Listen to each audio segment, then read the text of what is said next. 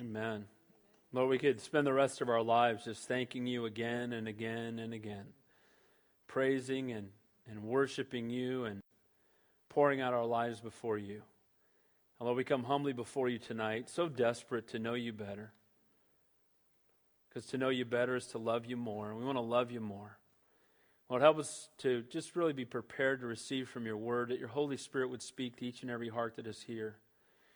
Lord, though we come from different backgrounds, different places, we're in different stages of life, we serve the same God. We're empowered by the same Holy Spirit, and you desire to speak to each and every one of us tonight.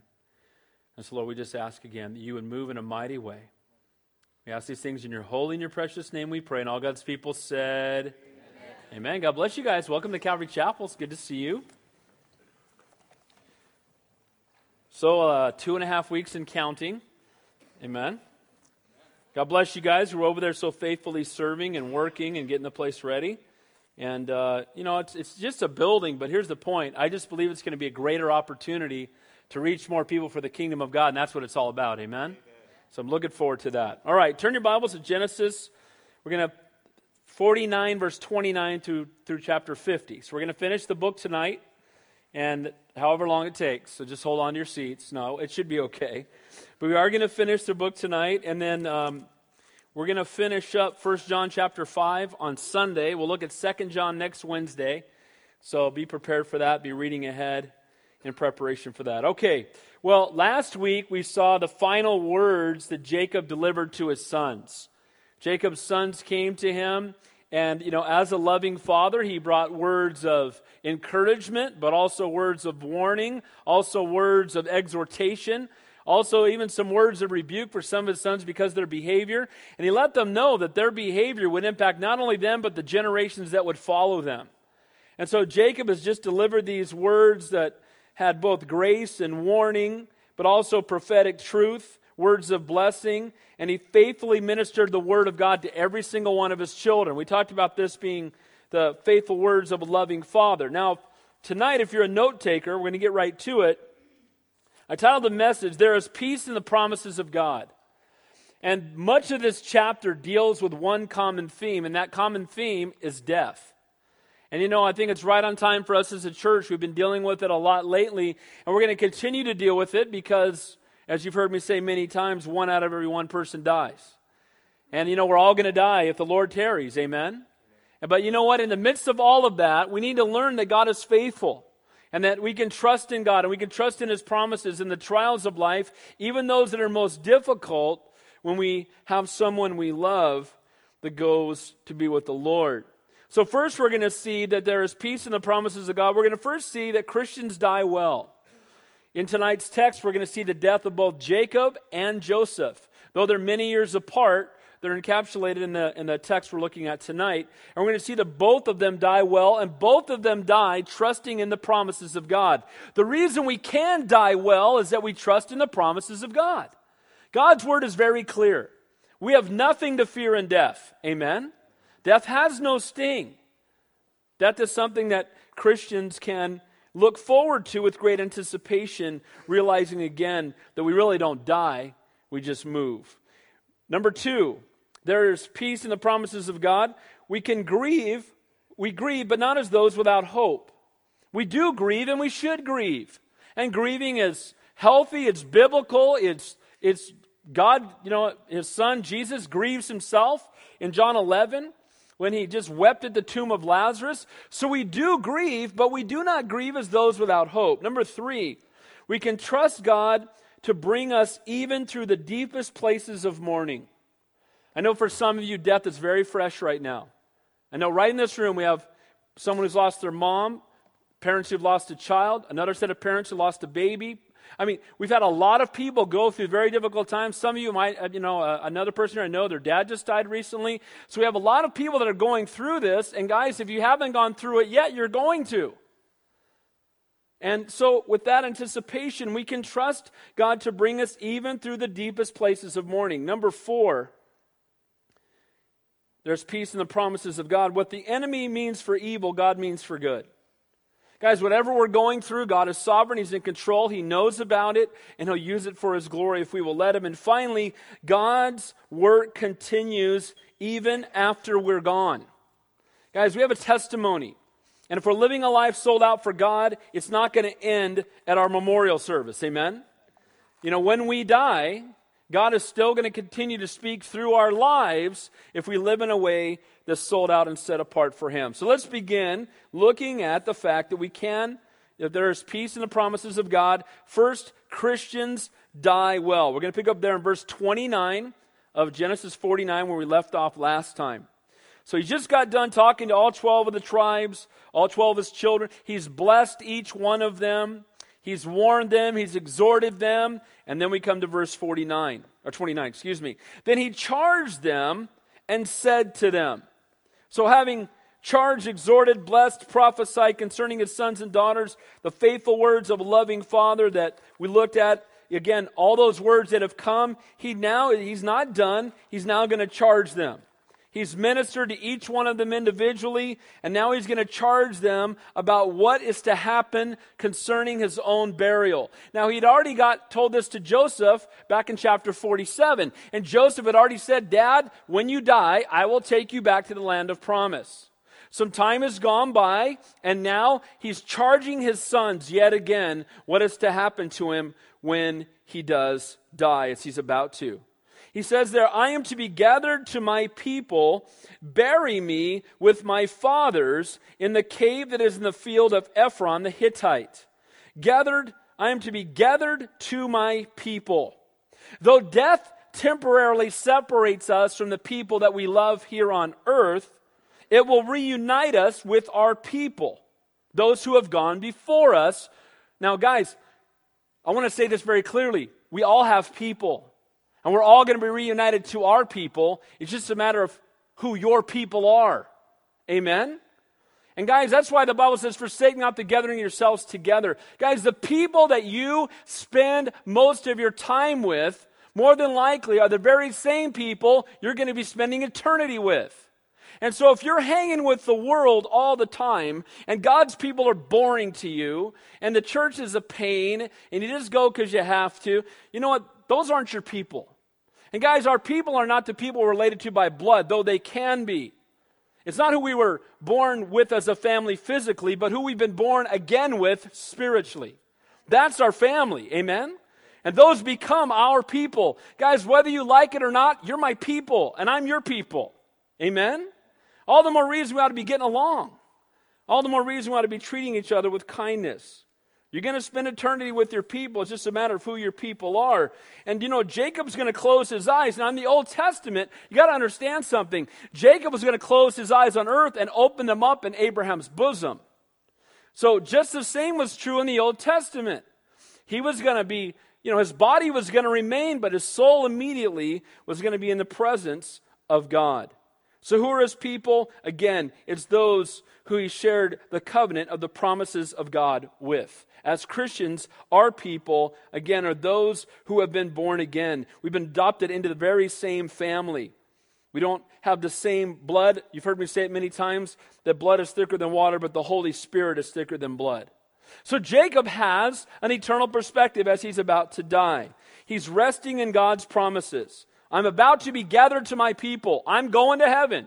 I'm going to be in the presence of my people, God's people. I'm going to be in God's presence. And so, by the way, as far as my body is concerned, which is not anywhere near as important, but is going to be a part of the testimony of what God will do, and is a picture of the faith of Jacob, he says this, bury me with my fathers. Now, Jacob lived where at this point? Don't everybody answer at once.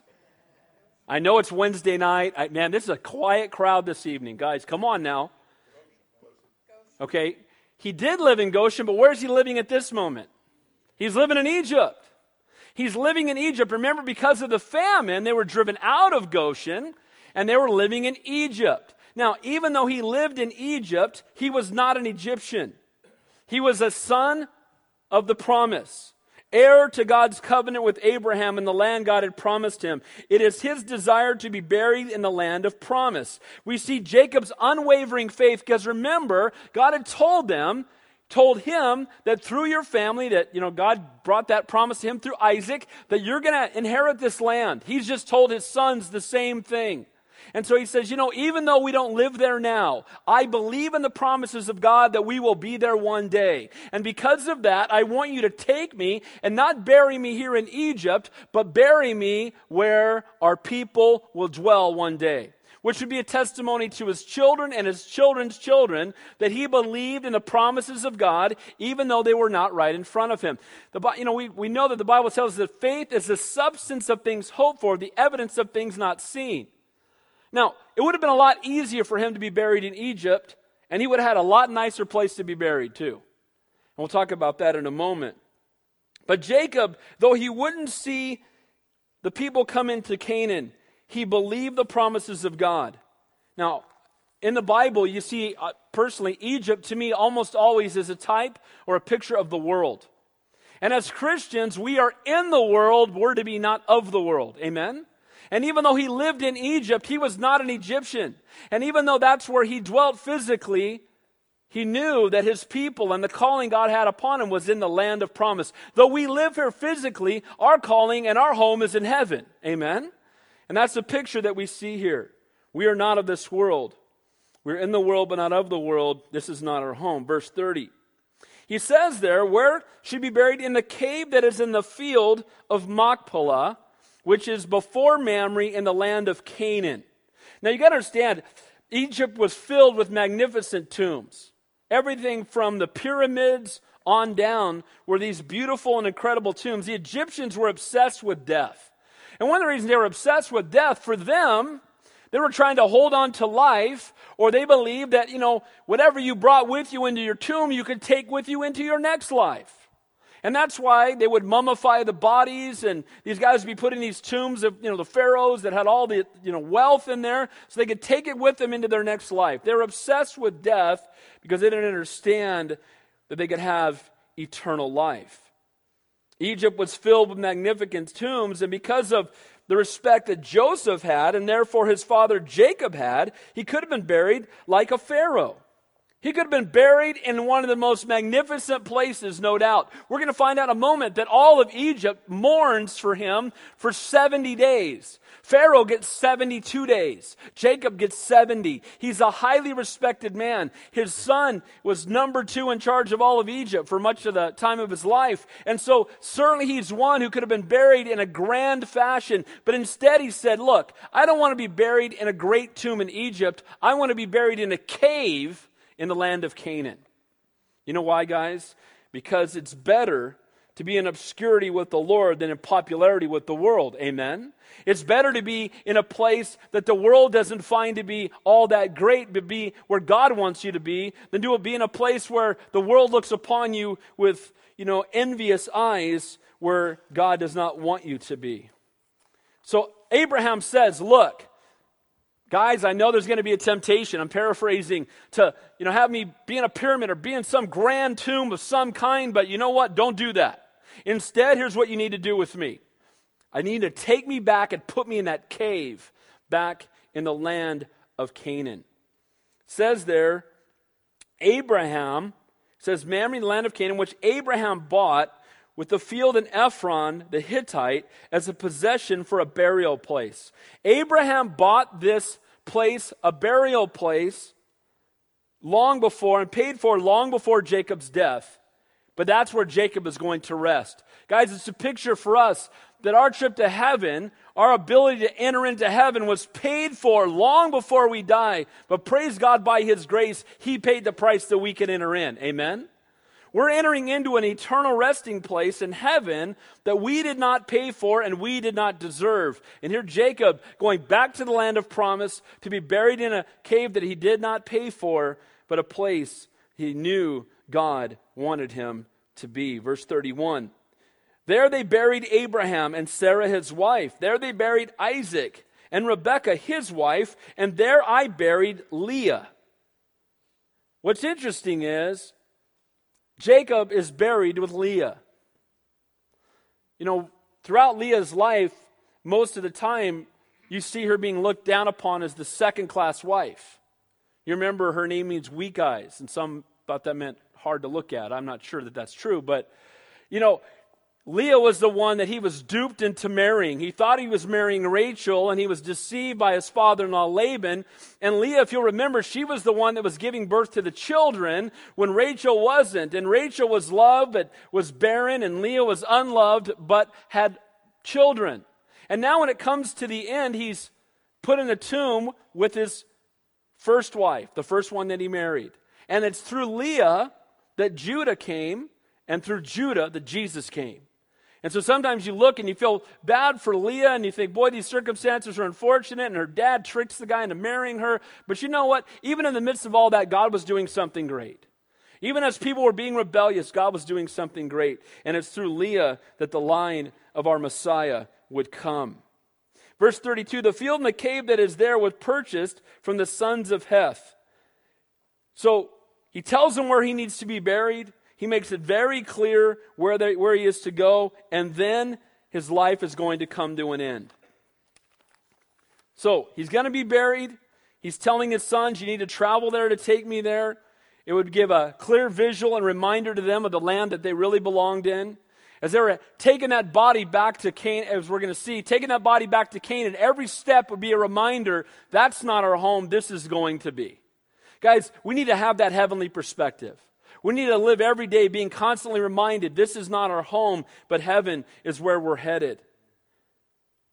As parents, may every aspect of our lives, our words, our actions, our character point out to our children God's promises for us and for them.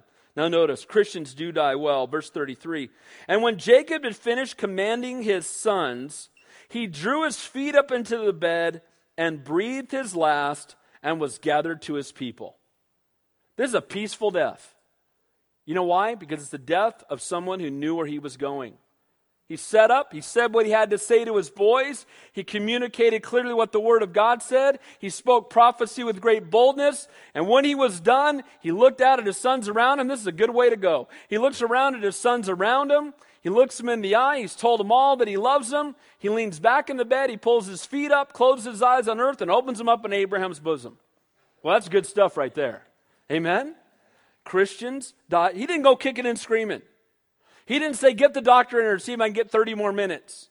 Is there something else I can do to hang on to this life? And guys, we only hang on so tightly to this life if we do not really believe what's in the next one. Amen? Now guys, we're to be good stewards and we're to live our lives for God here, and we're not to shorten it by a day. We're not to take our own life. That's for God to do. But when we understand where we're headed, we should hold lightly and loosely to this one. 147 years old, he's delivered the prophetic word of God to his boys. He lays back and he's gathered to his people. He breathes his last. This ends the life of the last of the great patriarchs, Abraham, Isaac, and Jacob. But guess what? God is still going to be at work.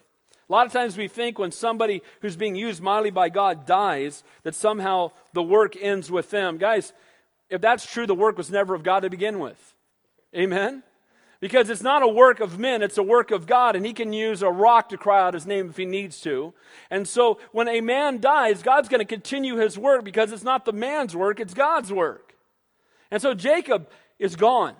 And Jacob has been a man of God, not perfect as we know, but a man of God, used mightily by God. He's exhorted his boys, but God's not through. So there's peace in the promises of God. Christians die well. They die well. They should be able to finish strong because they rest in the promises of God. Number 2, we grieve, but not as those without hope. Why? Because we trust in the promise of heaven. Look at verse 1. Then Joseph fell on his father's face and wept over him and kissed him. Joseph mourns. Sometimes people think it's really spiritual if you don't mourn. I think it's hard-hearted if you don't mourn. Amen? I wonder I could check your pulse. Are you okay? Because here's the reality. If you're not mourning, you're not loving. Because if you love people, you're going to mourn. Amen? And sometimes we try to put up a wall so we won't get hurt. Guys, it's going to hurt. Joseph what it says here, he fell on his father's face. You know what he did? He laid his face to his father's cold face, and his cheeks to his dead father's pale cheek. And he did it out of tender affection and love for him. He was grieving at parting with his father. He had been robbed of over 20 years of their relationship.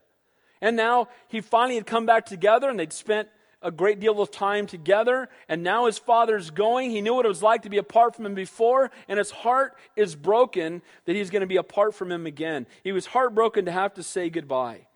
Guys, even though one may believe and know that our lives go beyond physical death and we will one day be reunited with those we love, it is both natural and proper to express great sorrow at the loss of a loved one. Again, I quoted this before. John 11, Jesus is at the tomb of Lazarus and he's about to raise him from the dead, and Jesus weeps. Why? Because it's because of sin that we die.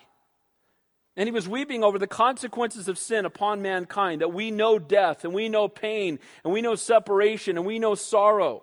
Had there been no sin, there would have been no death. There would have been no sorrow. There would have been no separation. But here's the good news. Jesus triumphed over sin and death on the cross. And guess what? When we get to heaven, there'll be no sin, there'll be no death, and there'll be no separation, and we'll never, ever, ever have to say goodbye again.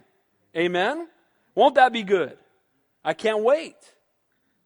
Again, those of you who've gone through difficulty in the past weeks, you could say amen even louder today, I'm sure.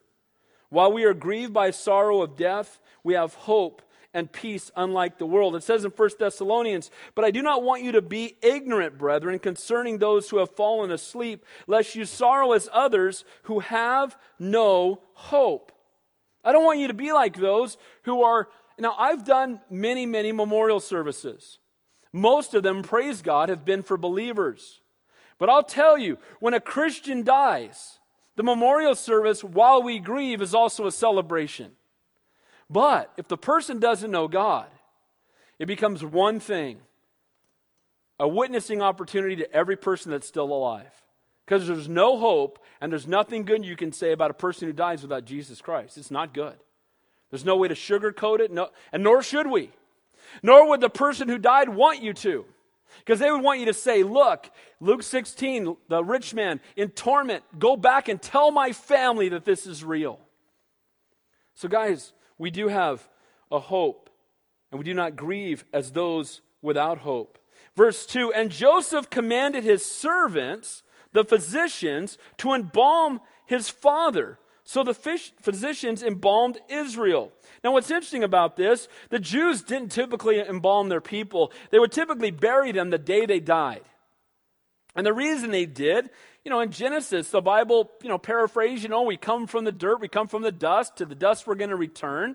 And they just believe, look, when you die, you don't try to, keep your body from decaying. Why would you? It's going back to dust anyway. And so you would just put it in the ground. But in this case, it's going to be sometime in a great distance that he's going to have to carry his father to go back to the land of promise. So he has him embalmed. Now that's a heavy-duty process, having them embalmed. Jacob's body needed to be able to travel a great distance and remained viable for a great deal of time. So they embalmed him. Now, they called it mummifying. And boy, the Egyptians were really good at that. I don't know about some of you. I've been to museums, and they got mummified bodies from thousands of years ago. And again, their bodies are but man, it's amazing how well they preserve. Well, this was a 40-day process. It says there in verse 3, 40 days were required for him, for such are the days required of those who are embalmed, and the Egyptians mourned for him 70 days. So they embalmed him. It took 40 days. I don't want to go into too much detail, but I looked it up, and they took a great amount of these resinous substances, and they put them into the cavities of the body. They remove the intestines. They heat the bones to dry them out. They anoint them with spices. They wrap them with numerous folds of a linen cloth that are held together by gum. They deposit them into a chest in the form of a human body, and this is a major undertaking, almost an art form with the Egyptians. And again, it's evidenced by the bodies that remain. So most of the time, those who were put in these tombs were very wealthy. And as I said before, it was an attempt to hold on to their bodies and to hold on to their physical wealth. How foolish is that? Think about it. Guys, when we die, we're leaving all of it here. You've heard it many times. You've yet to see a hearse pulling a U-Haul. Amen? You don't take anything with you. Not even the body, not even this tent that you're carrying around. It's only those who have not grasped that who would do something like this, hang on to their bodies. So Jacob's body was mummified, not so that he could hold on to his life, like the Egyptians would, or not so that he could have more stuff in it. None of that. This happened specifically so that his body would be viable for the long journey to be taken back to the land of Canaan. Now, this is a really tacky joke, but I heard a pastor say this. He said, this is the time when Jacob became both daddy and mummy. Blame that on Damien Kyle. That's where I heard it. I mean, you're going to tell someone else about that later, I promise. So, the Egyptians then mourned for him for 70 days. As I said before, 72 days was the number of days they mourned to Pharaoh. This meant that the people, all of Egypt, was clothed in mourning clothes. The entire nation mourned as if a great head of state had died, as if the Pharaoh had died, just 2 days less. Why? Because of his relationship to Joseph. What respect is being shown to Jacob on Joseph's behalf? You know, my prayer when I read that is, I pray that we live in such a way that our whole family is respected because of us. Amen? Have you ever met somebody's family member, and because you respect them so much, we should respect everybody, but you have an immediate higher level of respect for their parents or the person that you meet?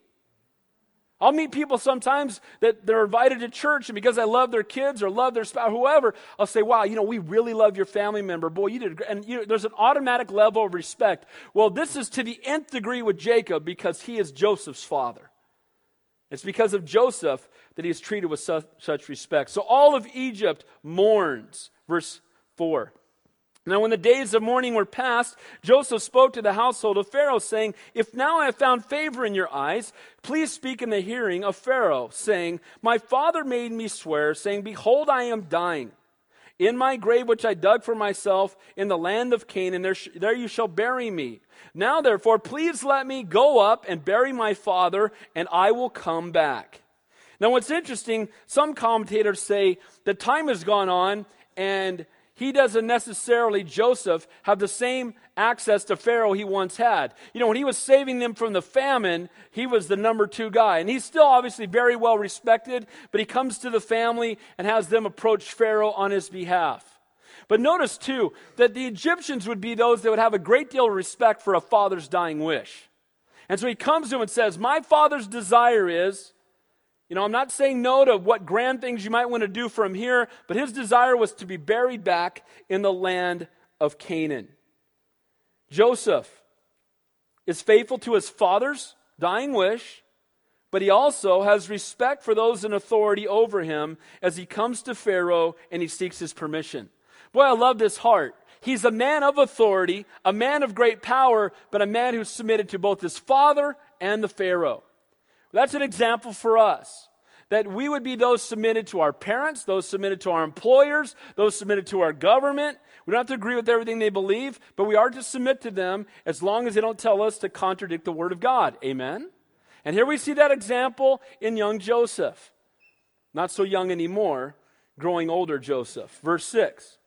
Then Pharaoh said, go up and bury your father as he has made you swear. Pharaoh grants Joseph's request. Joseph had been a blessing to Pharaoh. He'd been elevated from prisoner to governor. His faithfulness at work brought favor in the eyes of his boss. Joseph was a man of God. He was faithful to God in the midst of trials. Everybody, or most people, can be faithful to God when everything's perfect. Just loving God. Why? Because everything's great. Right? Just joy, joy down in my heart, right? Because everything's good. And you know what, though? You know what I love about Joseph? He was faithful when he was in a ditch. He was faithful when he was a slave. And he was faithful when he was a prisoner. But then he remained faithful in times of blessing. Sometimes we're those who maybe cry out more to God when things are tough, and then things get good, and we get less dependent upon God. Well, I was desperate before, but now I got money in the bank, and everything's good, so God, I don't need to really cry out to you right now. Well, he was faithful in both places. Whether he was in a ditch or second in Potiphar's house, whether he was a slave or governor of all of Egypt, no matter where he was a faithful man. And at the same time, along with being faithful in trials and faithful in times of blessing, he was submitted to the authority that God had placed over him. And he had a heart of forgiveness toward those who had robbed him. So Joseph, a man of God, faithful in times of trial and blessing, didn't abuse his power, remained submitted to those in authority, and will now be faithful to fulfill his father's charge to himself. Didn't get his brothers or servants or someone to do it for him. He could have done it. He could have called guys together and said, take my dad, here's a map, take him where he belongs. He didn't do that. He did it himself. He didn't give it away. There is peace in the promises of God. Christians die well. We grieve, but not as those without hope. Number 3, we can trust God to bring us through even the deepest places of mourning. Look at verse 7. So Joseph went up to bury his father, and with him went all the servants of Pharaoh, and the elders of his house, and the elders of the land of Egypt. Man, this is a funeral procession. Who's going to the land of Canaan? All of Pharaoh's elders, his servants. This is a grand procession going out to the land of promise. Why? Because Joseph had been faithful. Now Jacob was respected. And now the entire nation is honoring his father because he had been such a godly man who had been used so mightily by the Lord. The godly actions of Joseph and Jacob had removed the prejudices of the Egyptians toward the Hebrews. You got to understand, prior to Joseph, the Egyptians wanted no part of the Hebrews. Now you see some of the main people, the elders in Egypt, trekking great distance to honor a dead Hebrew. How does that happen? How do we change the people in this world's opinion of Christians? We start living lives sold out for Jesus Christ, showing them the love of God, that everything they've heard before and everything they've witnessed before is thrown out the window. God help us to change the world's opinions of Christians so they might see Christ for who he really is. Amen? That's what Joseph had done. This is an amazing feat. They're headed out to the land of Canaan to honor this dead patriarch of the Jewish people. It says there, as well as the house of Joseph, his brothers, and his father's house, only to the little ones, their flocks, and their herds they left in the land of Goshen. And they went up with them both chariots and horsemen, and it was a very great gathering. Chariots and horsemen, and I imagine elephant. I just imagine this being this huge entourage of people headed out, being really transported with great pomp and circumstance. Now, you got to understand, this is a great distance. They went along the side of the Red Sea. They headed across the Sinai Desert, south of the Red Sea, south of the Dead Sea, then up the eastern shores of the Jordan River. And this is a similar path they would later take during the Exodus. Well, what's interesting here is they're being escorted by chariots, and next time they're going to be chased out by them. What happened? How did they go from being escorted by chariots to being chased out by them? Well, sadly, over time, they became more and more like Egypt instead of being an example to them. Instead of being those who continue to follow the true and living God in the midst of their time in Egypt, they became more like Egypt, and guess what? Their testimony was gone. Guys, our way of reaching this world is not to become more like it. Amen? We need to be different, set apart. Because Joseph was so radically different and Jacob was so radically different, they were having an impact on Egypt instead of Egypt having an impact on them. Verse 10, then they came to the threshing floor at Atad, which is beyond the Jordan, and they mourned there with a great and very solemn lamentation. He observed 7 days of mourning for his father. Now what's interesting, he had mourned before, but now this speaks of an even deeper or greater mourning. Why would there be a greater mourning now? You know what? I have seen this in almost every memorial service I've ever done. People mourn at the death, they mourn at the preparation, but there's something about when that body is lowered into the ground that grabs a hold of people's hearts. I've seen it happen every time, almost every time. Now, they already know the person's in heaven. They already know that the person has died, but there's something about it. It's like that final moment. There's something heavy about that. That's where they are. They're at that final moment. They've traveled the distance. They waited some time. They're carrying the body before them, and now this is coming to the end of this. This is it. And at that moment, Joseph is hit with just a place of mourning he had yet to be before. He falls to a deep place of mourning. And those who are with him are mourning as well, with a great and very solemn lamentation. The final opportunity of expressing grief was always the most heartfelt and sometimes the most dramatic. It's still true today.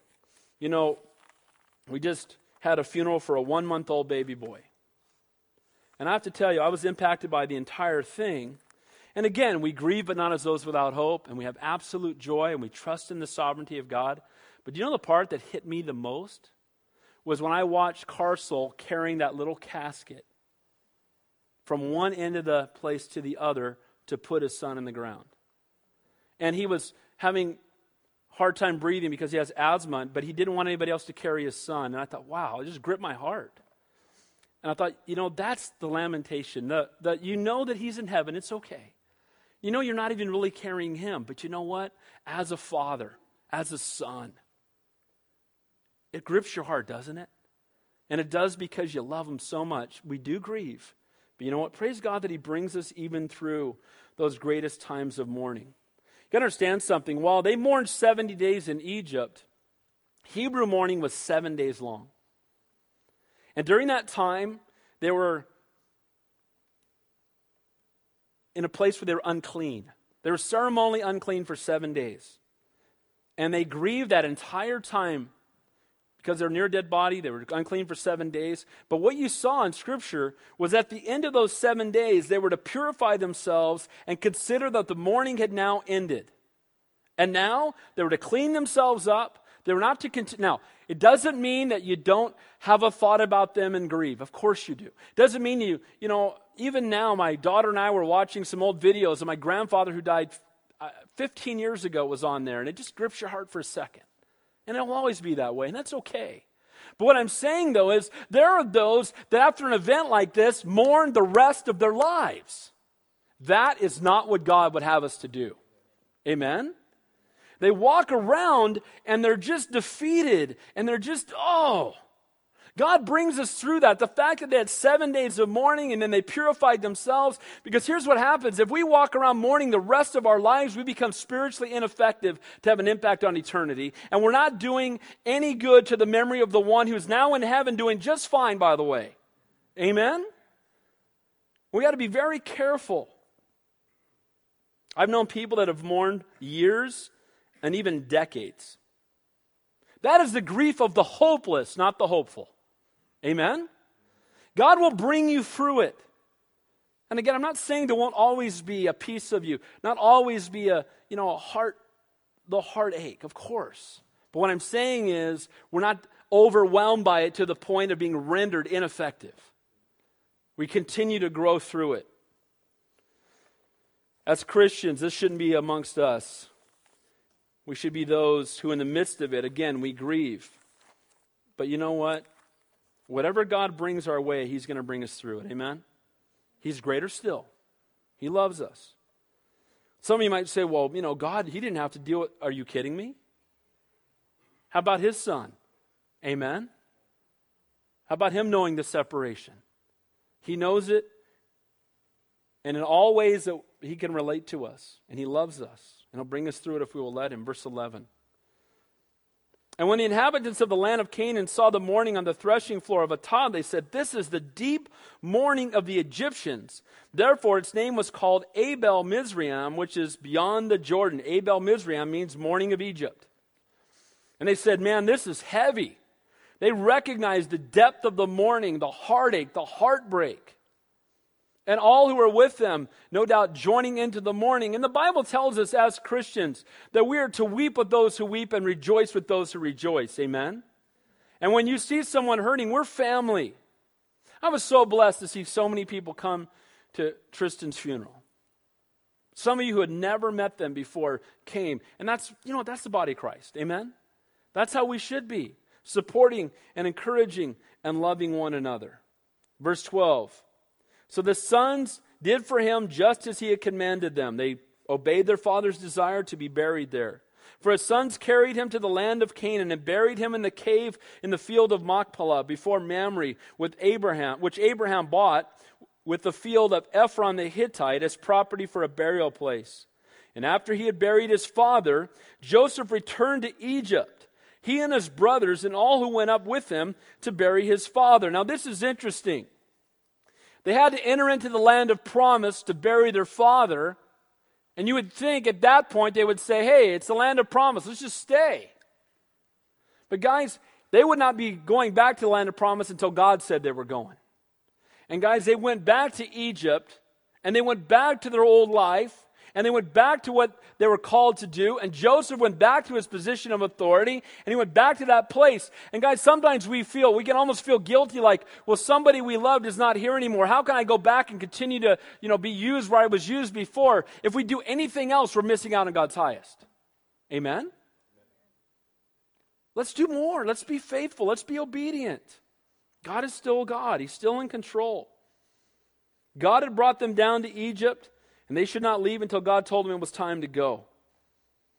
Here's the point. Don't be moved by your circumstances. Be moved by the Lord. Amen? Their circumstances were, you know what? We're here. We brought Dad back. His cave, his grave is here. If we want to visit the grave, we need to be nearby. We should just stay here. And if God had wanted them to go, that's wonderful. But that was not God's plan. Do not be moved by your circumstances, but wait to hear from the Lord. There is peace in the promises of God. Christians die well. We grieve, but not as those without hope. We can trust God to bring us through even the deepest places of mourning. You see him in a place of great lamentation, and now he's coming back to Egypt. He's going back to the impact on the world that God had called him to. Number 4, what the enemy means for evil, God means for good. Look at verse 15. When Joseph's brothers saw that their father was dead, they said, perhaps Joseph will hate us and may actually pay us for all the evil which we did to him. Now, here's what's interesting. A lot of years have gone by. But here's what they thought. They were hearkening back to, maybe they'd heard the story about their own dad. Remember when Jacob left, Esau said, as soon as Dad dies, I'm killing you. As soon as Dad's dead, you're toast. Because I'm not going to grieve Dad's heart by killing you, but once he's dead, I have no reason not to kill you.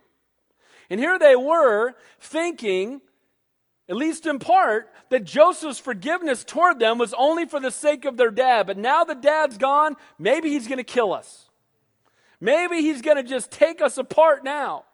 Boy, we're in big trouble. These 10 brothers who sold Joseph into slavery were afraid now that vengeance might finally come. You know what? A guilty conscience exposes men and women to continual fear. If you have a guilty conscience, you're going to be afraid a lot. If you're driving down the freeway and you see a police officer in your rearview mirror and you jump all over your brakes, you're driving too fast. Amen? You see him and you go, oh, why? Because a guilty conscience is continually upset, overcome with fear. I know, I have coworkers, the boss calls them and they're petrified. I'm like, dude, why are you like, what did you do wrong? Because you must have done something wrong that you're afraid every time your superior calls you in.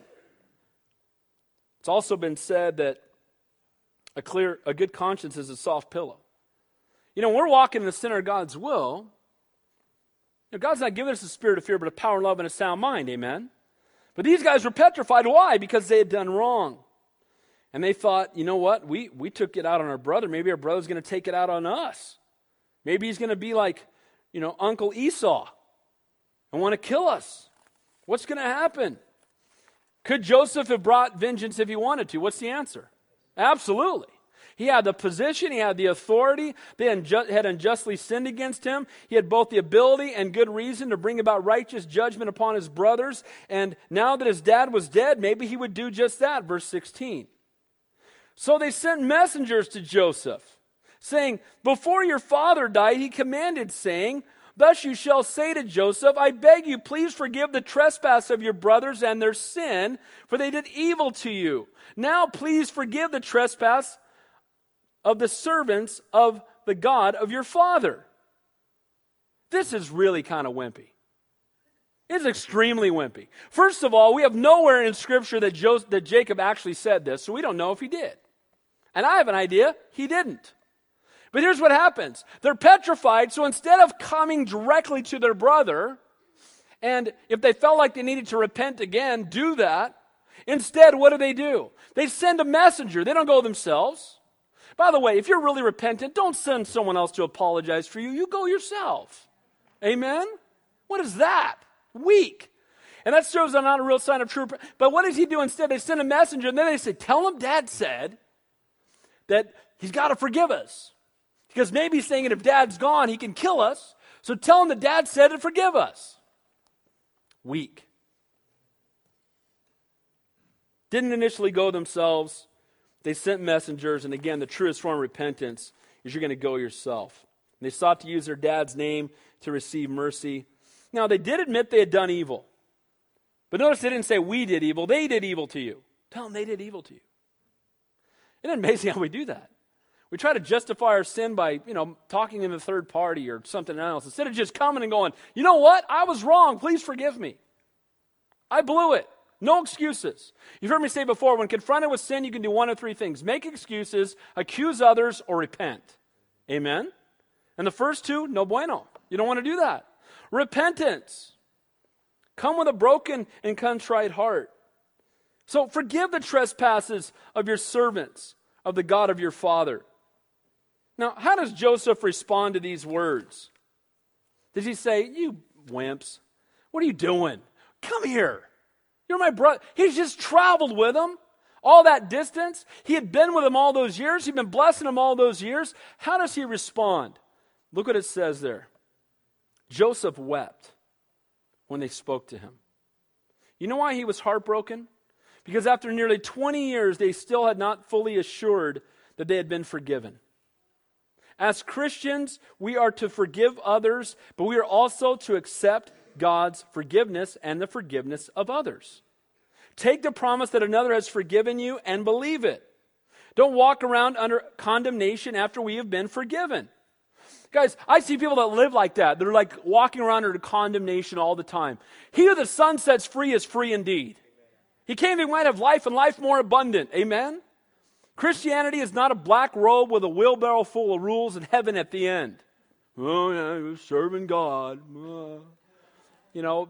Sourpuss face, hit yourself with a board every 3 feet to prove how much you love God. And there's people that are like that. Instead of saying, you know what, I've been forgiven. Guys, it's not a spiritual mark of spiritual sensitivity, but it mocks the one who has forgiven you. Many today, every time you talk to them, I know a few people like this. I have to tell you, they drive me nuts. How are you doing, bro? Oh, man, I'm just a stinking vile pile of wicked dung, worthy of nothing but the torment of the eternal flames of hell. I'm not kidding. Some of you thought, well, I know someone like that. It's true. And you know what? It sounds really spiritual. And hey, if you come to Calvary Chapel any length of time, I've made it really clear to you that we're all sinners. Amen? We are all sinners. Amen? But guess what? While it's true that we must recognize we are sinners, we must also accept that we are forgiven and that Almighty God sees us as holy through the shed blood of His Son. You know what you are? You're holy. You're a saint. You're a set-apart one. You're a child of the King. You're a new creation in Christ. You're heaven-bound, as DC Talk would say. Amen? That's who you are. And we walk around, I'm just a vile, worthless pile of dung, worthy of frying in hell. Where's the joy of the Lord? Amen? And here we have these guys that there's this continual, and it breaks Joseph's heart. Have we not been together for 20 years? Did I not already forgive you? Why are you coming now and sending a messenger and trying to manipulate me? You're already forgiven. Guys, we don't need to manipulate God to be forgiven. He's forgiven us already. Aren't you glad? Amen? I know you're tired. Amen? We ought to be glad about that. Verse 18.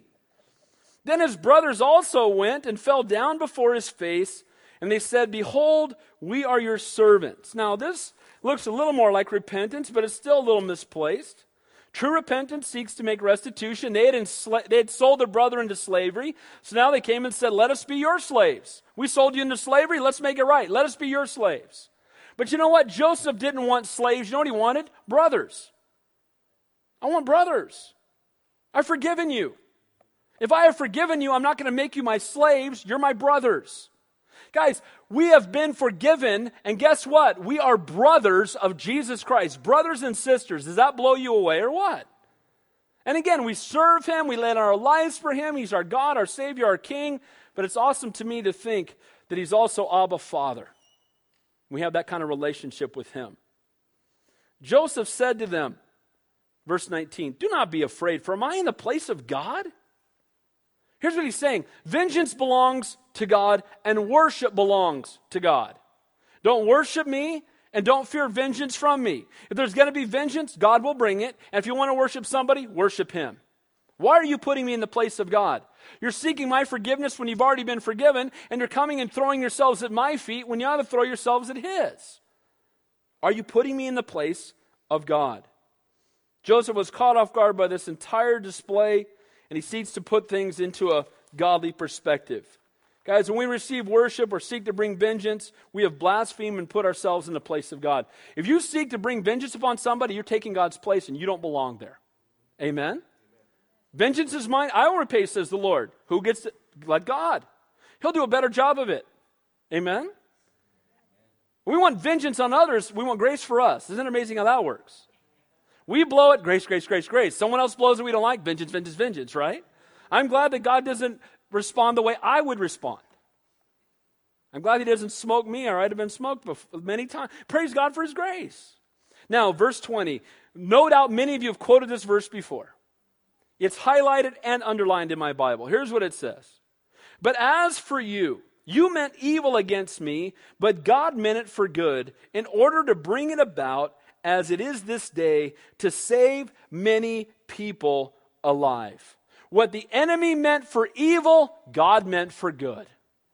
You threw me in a pit, you meant it for evil, God used it for His good.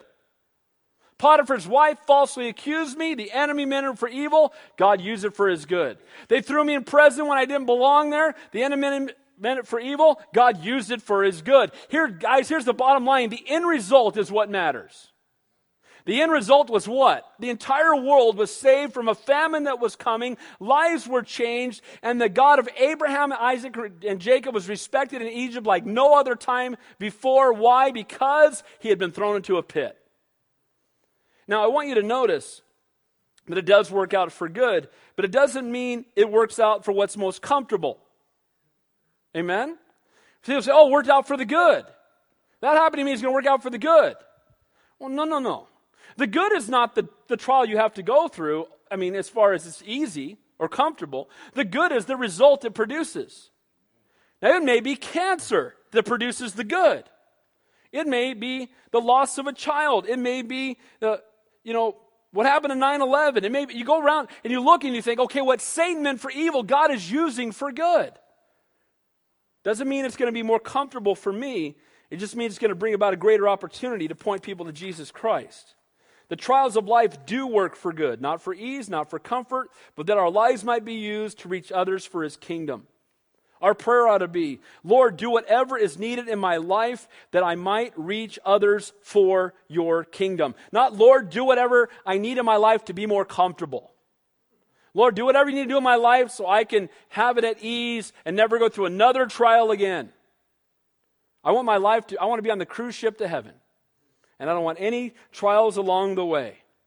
Guys, it's not about my ease or my comfort, your ease or your comfort. It's about God being glorified and other lives being transformed.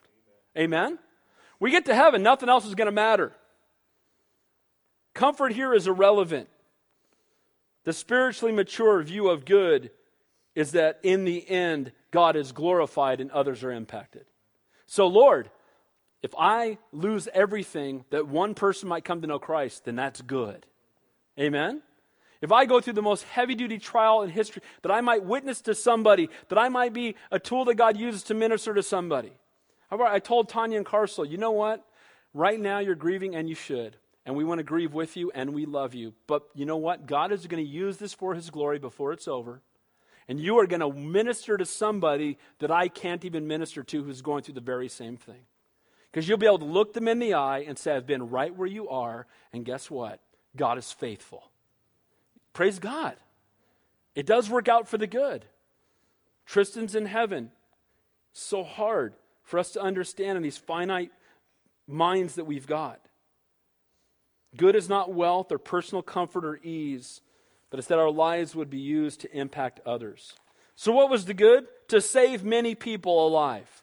The end result was many people's lives were radically impacted. He had to spend time in the pit.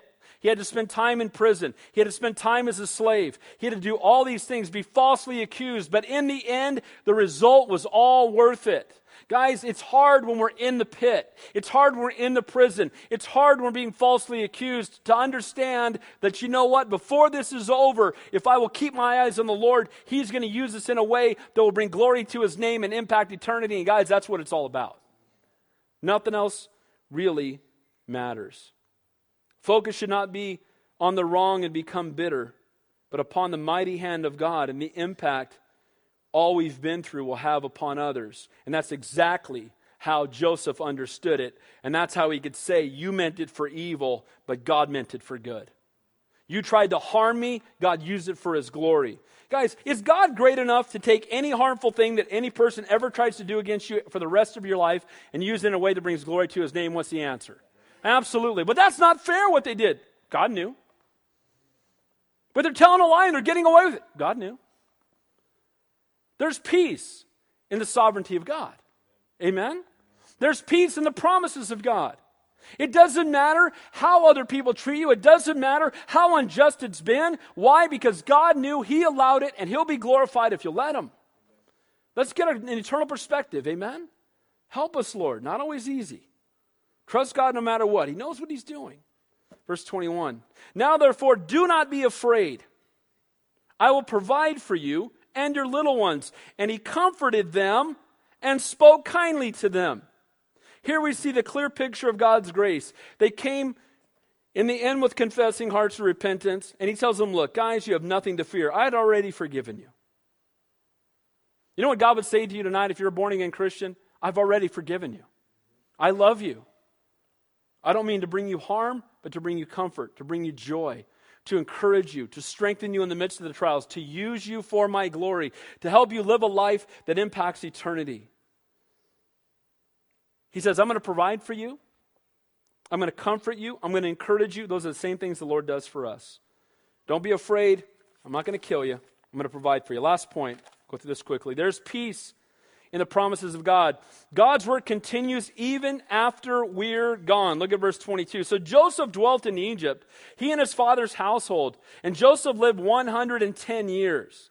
So his father died when he was 54. So 56 more years went from verse 21 to 22. Sometimes that happens in the Bible. You're reading and you go to the next verse, 56 years went by. Just like that. Now what's interesting is he dies at the age of 110. Abraham died at 175, Isaac at 180, Jacob at 147.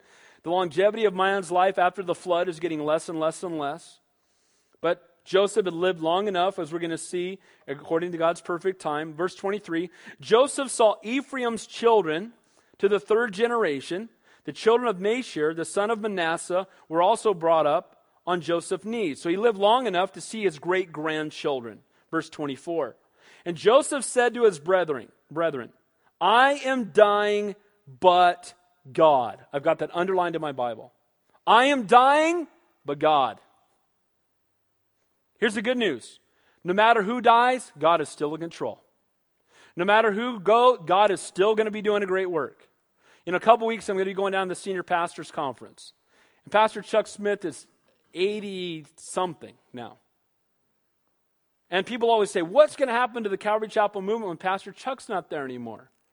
Because it all started at Calvary Costa Mesa. You know what's going to happen? Exactly what God wants to happen. Amen? And Pastor Chuck would tell you, guys, it's not about me. He's even said, if anybody puts my name on anything, if it's possible, I will come back and haunt you. Don't you dare do that, right? You don't glorify men, you glorify God. Amen? And will we all grieve? I will grieve great. Pastor Chuck, God's used him so mightily in my life. I went to school there when I was a kid. I went to church there when I was a teenager. And yeah, God used that ministry in a mighty way. Obviously, I'm a Calvary Chapel pastor now. But you know what? As much as I love Pastor Chuck, I know that God knows what he's doing. Amen? And He's a faithful God. And I am dying, but God is not. Amen? God's not dead. God's not dying. God's still in control. When we seem overwhelmed and we think it's beyond what we can take, just remember, God is still alive. God is still faithful. And God still knows what He's doing. I am dying, but God will surely visit you and bring you out of the land of which He swore to Abraham, to Isaac, and to Jacob. Just because Joseph is dying doesn't mean that the promise of the land of Canaan is not going to happen. It's still going to happen. God is still going to do what He said. Verse 25, then Joseph took an oath from the children of Israel, saying, God will surely visit you, and you shall carry up my bones from here. Joseph, too, wanted to be buried in the land of Canaan. You know what's interesting? You know how long he's going to be mummified, too? He's going to be put into a coffin, and his coffin would sit above ground in Egypt for 400 years until he would finally, Joshua would bring him back into the land of promise, his bones. But you know what was awesome? For 400 years, every time one of the children of Israel, one of the kids walked by and said, how come, Dad, that coffin is above ground waiting over there? Oh, because we made a covenant with Joseph, the children of Israel, that's us, that when we go to the land of promise, we're going to take his body with us. It was a constant reminder of the testimony that God would bring them out of bondage in Egypt and bring them back to the land of promise. I pray that we would live lives that would be that kind of a testimony to the world around us. Amen? Last verse. So Joseph died being 110 years old, and they embalmed him, and he was put in a coffin in Egypt. So, tonight's chapter, we saw the death of Jacob and the death of Joseph. We covered 56 years in time. We saw the last of the patriarchs die. We see the end of the book of Genesis. But you know what's interesting about this? Is when we get to Exodus chapter 1, it's only after 280 years of silence. From this book till Exodus, 280 years, we don't hear anything. This book that began with the creation of the world ends with the death of their deliverer and the promise of a deliverance to come. The book began with the creation of life, but ended with the consequences of death, as you see both Jacob and Joseph die, because everybody dies now. But it points again to the coming of one who would be the deliverer. In Exodus, it's going to be Moses, but as we know, the ultimate deliverer is Jesus Christ. So there's peace in the promises of God. Christians die well. We grieve, but not as those without hope. We can trust God to bring us through even the deepest places of mourning. Please let me say, I'm not trying to minimize that, okay? If you're here and you're going through a tough time, we're with you, we love you, and we're not trying to minimize what mourning is about. Matter of fact, may we be a source of comfort to you during your time of mourning. Amen? Fourth, what the enemy means for evil, God means for good. And then finally, God's work continues even after we're gone. Because guys, it's not dependent upon us, it's dependent upon Him. And He's not going anywhere. Amen? Let's pray. Heavenly Father, we thank you for your word. And Lord, I do pray for those here tonight who are either coming out of a place or in the midst of a place of deep mourning. And Father, I pray that you would comfort them. We thank you for the Holy Spirit, who is the great comforter. Lord, I pray that you would use us to be a source of comfort to one another.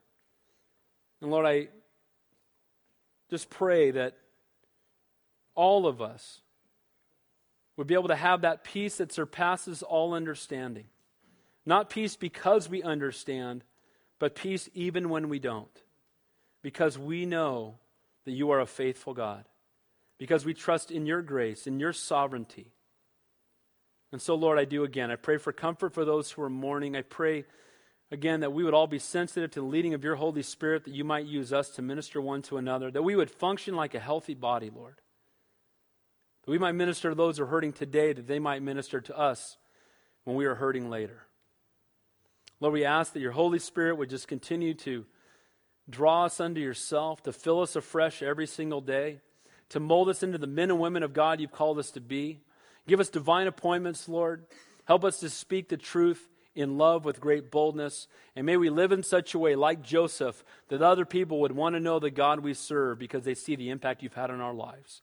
We ask these things in your holy and your precious name we pray. All God's people said, let's stand and close the worship song.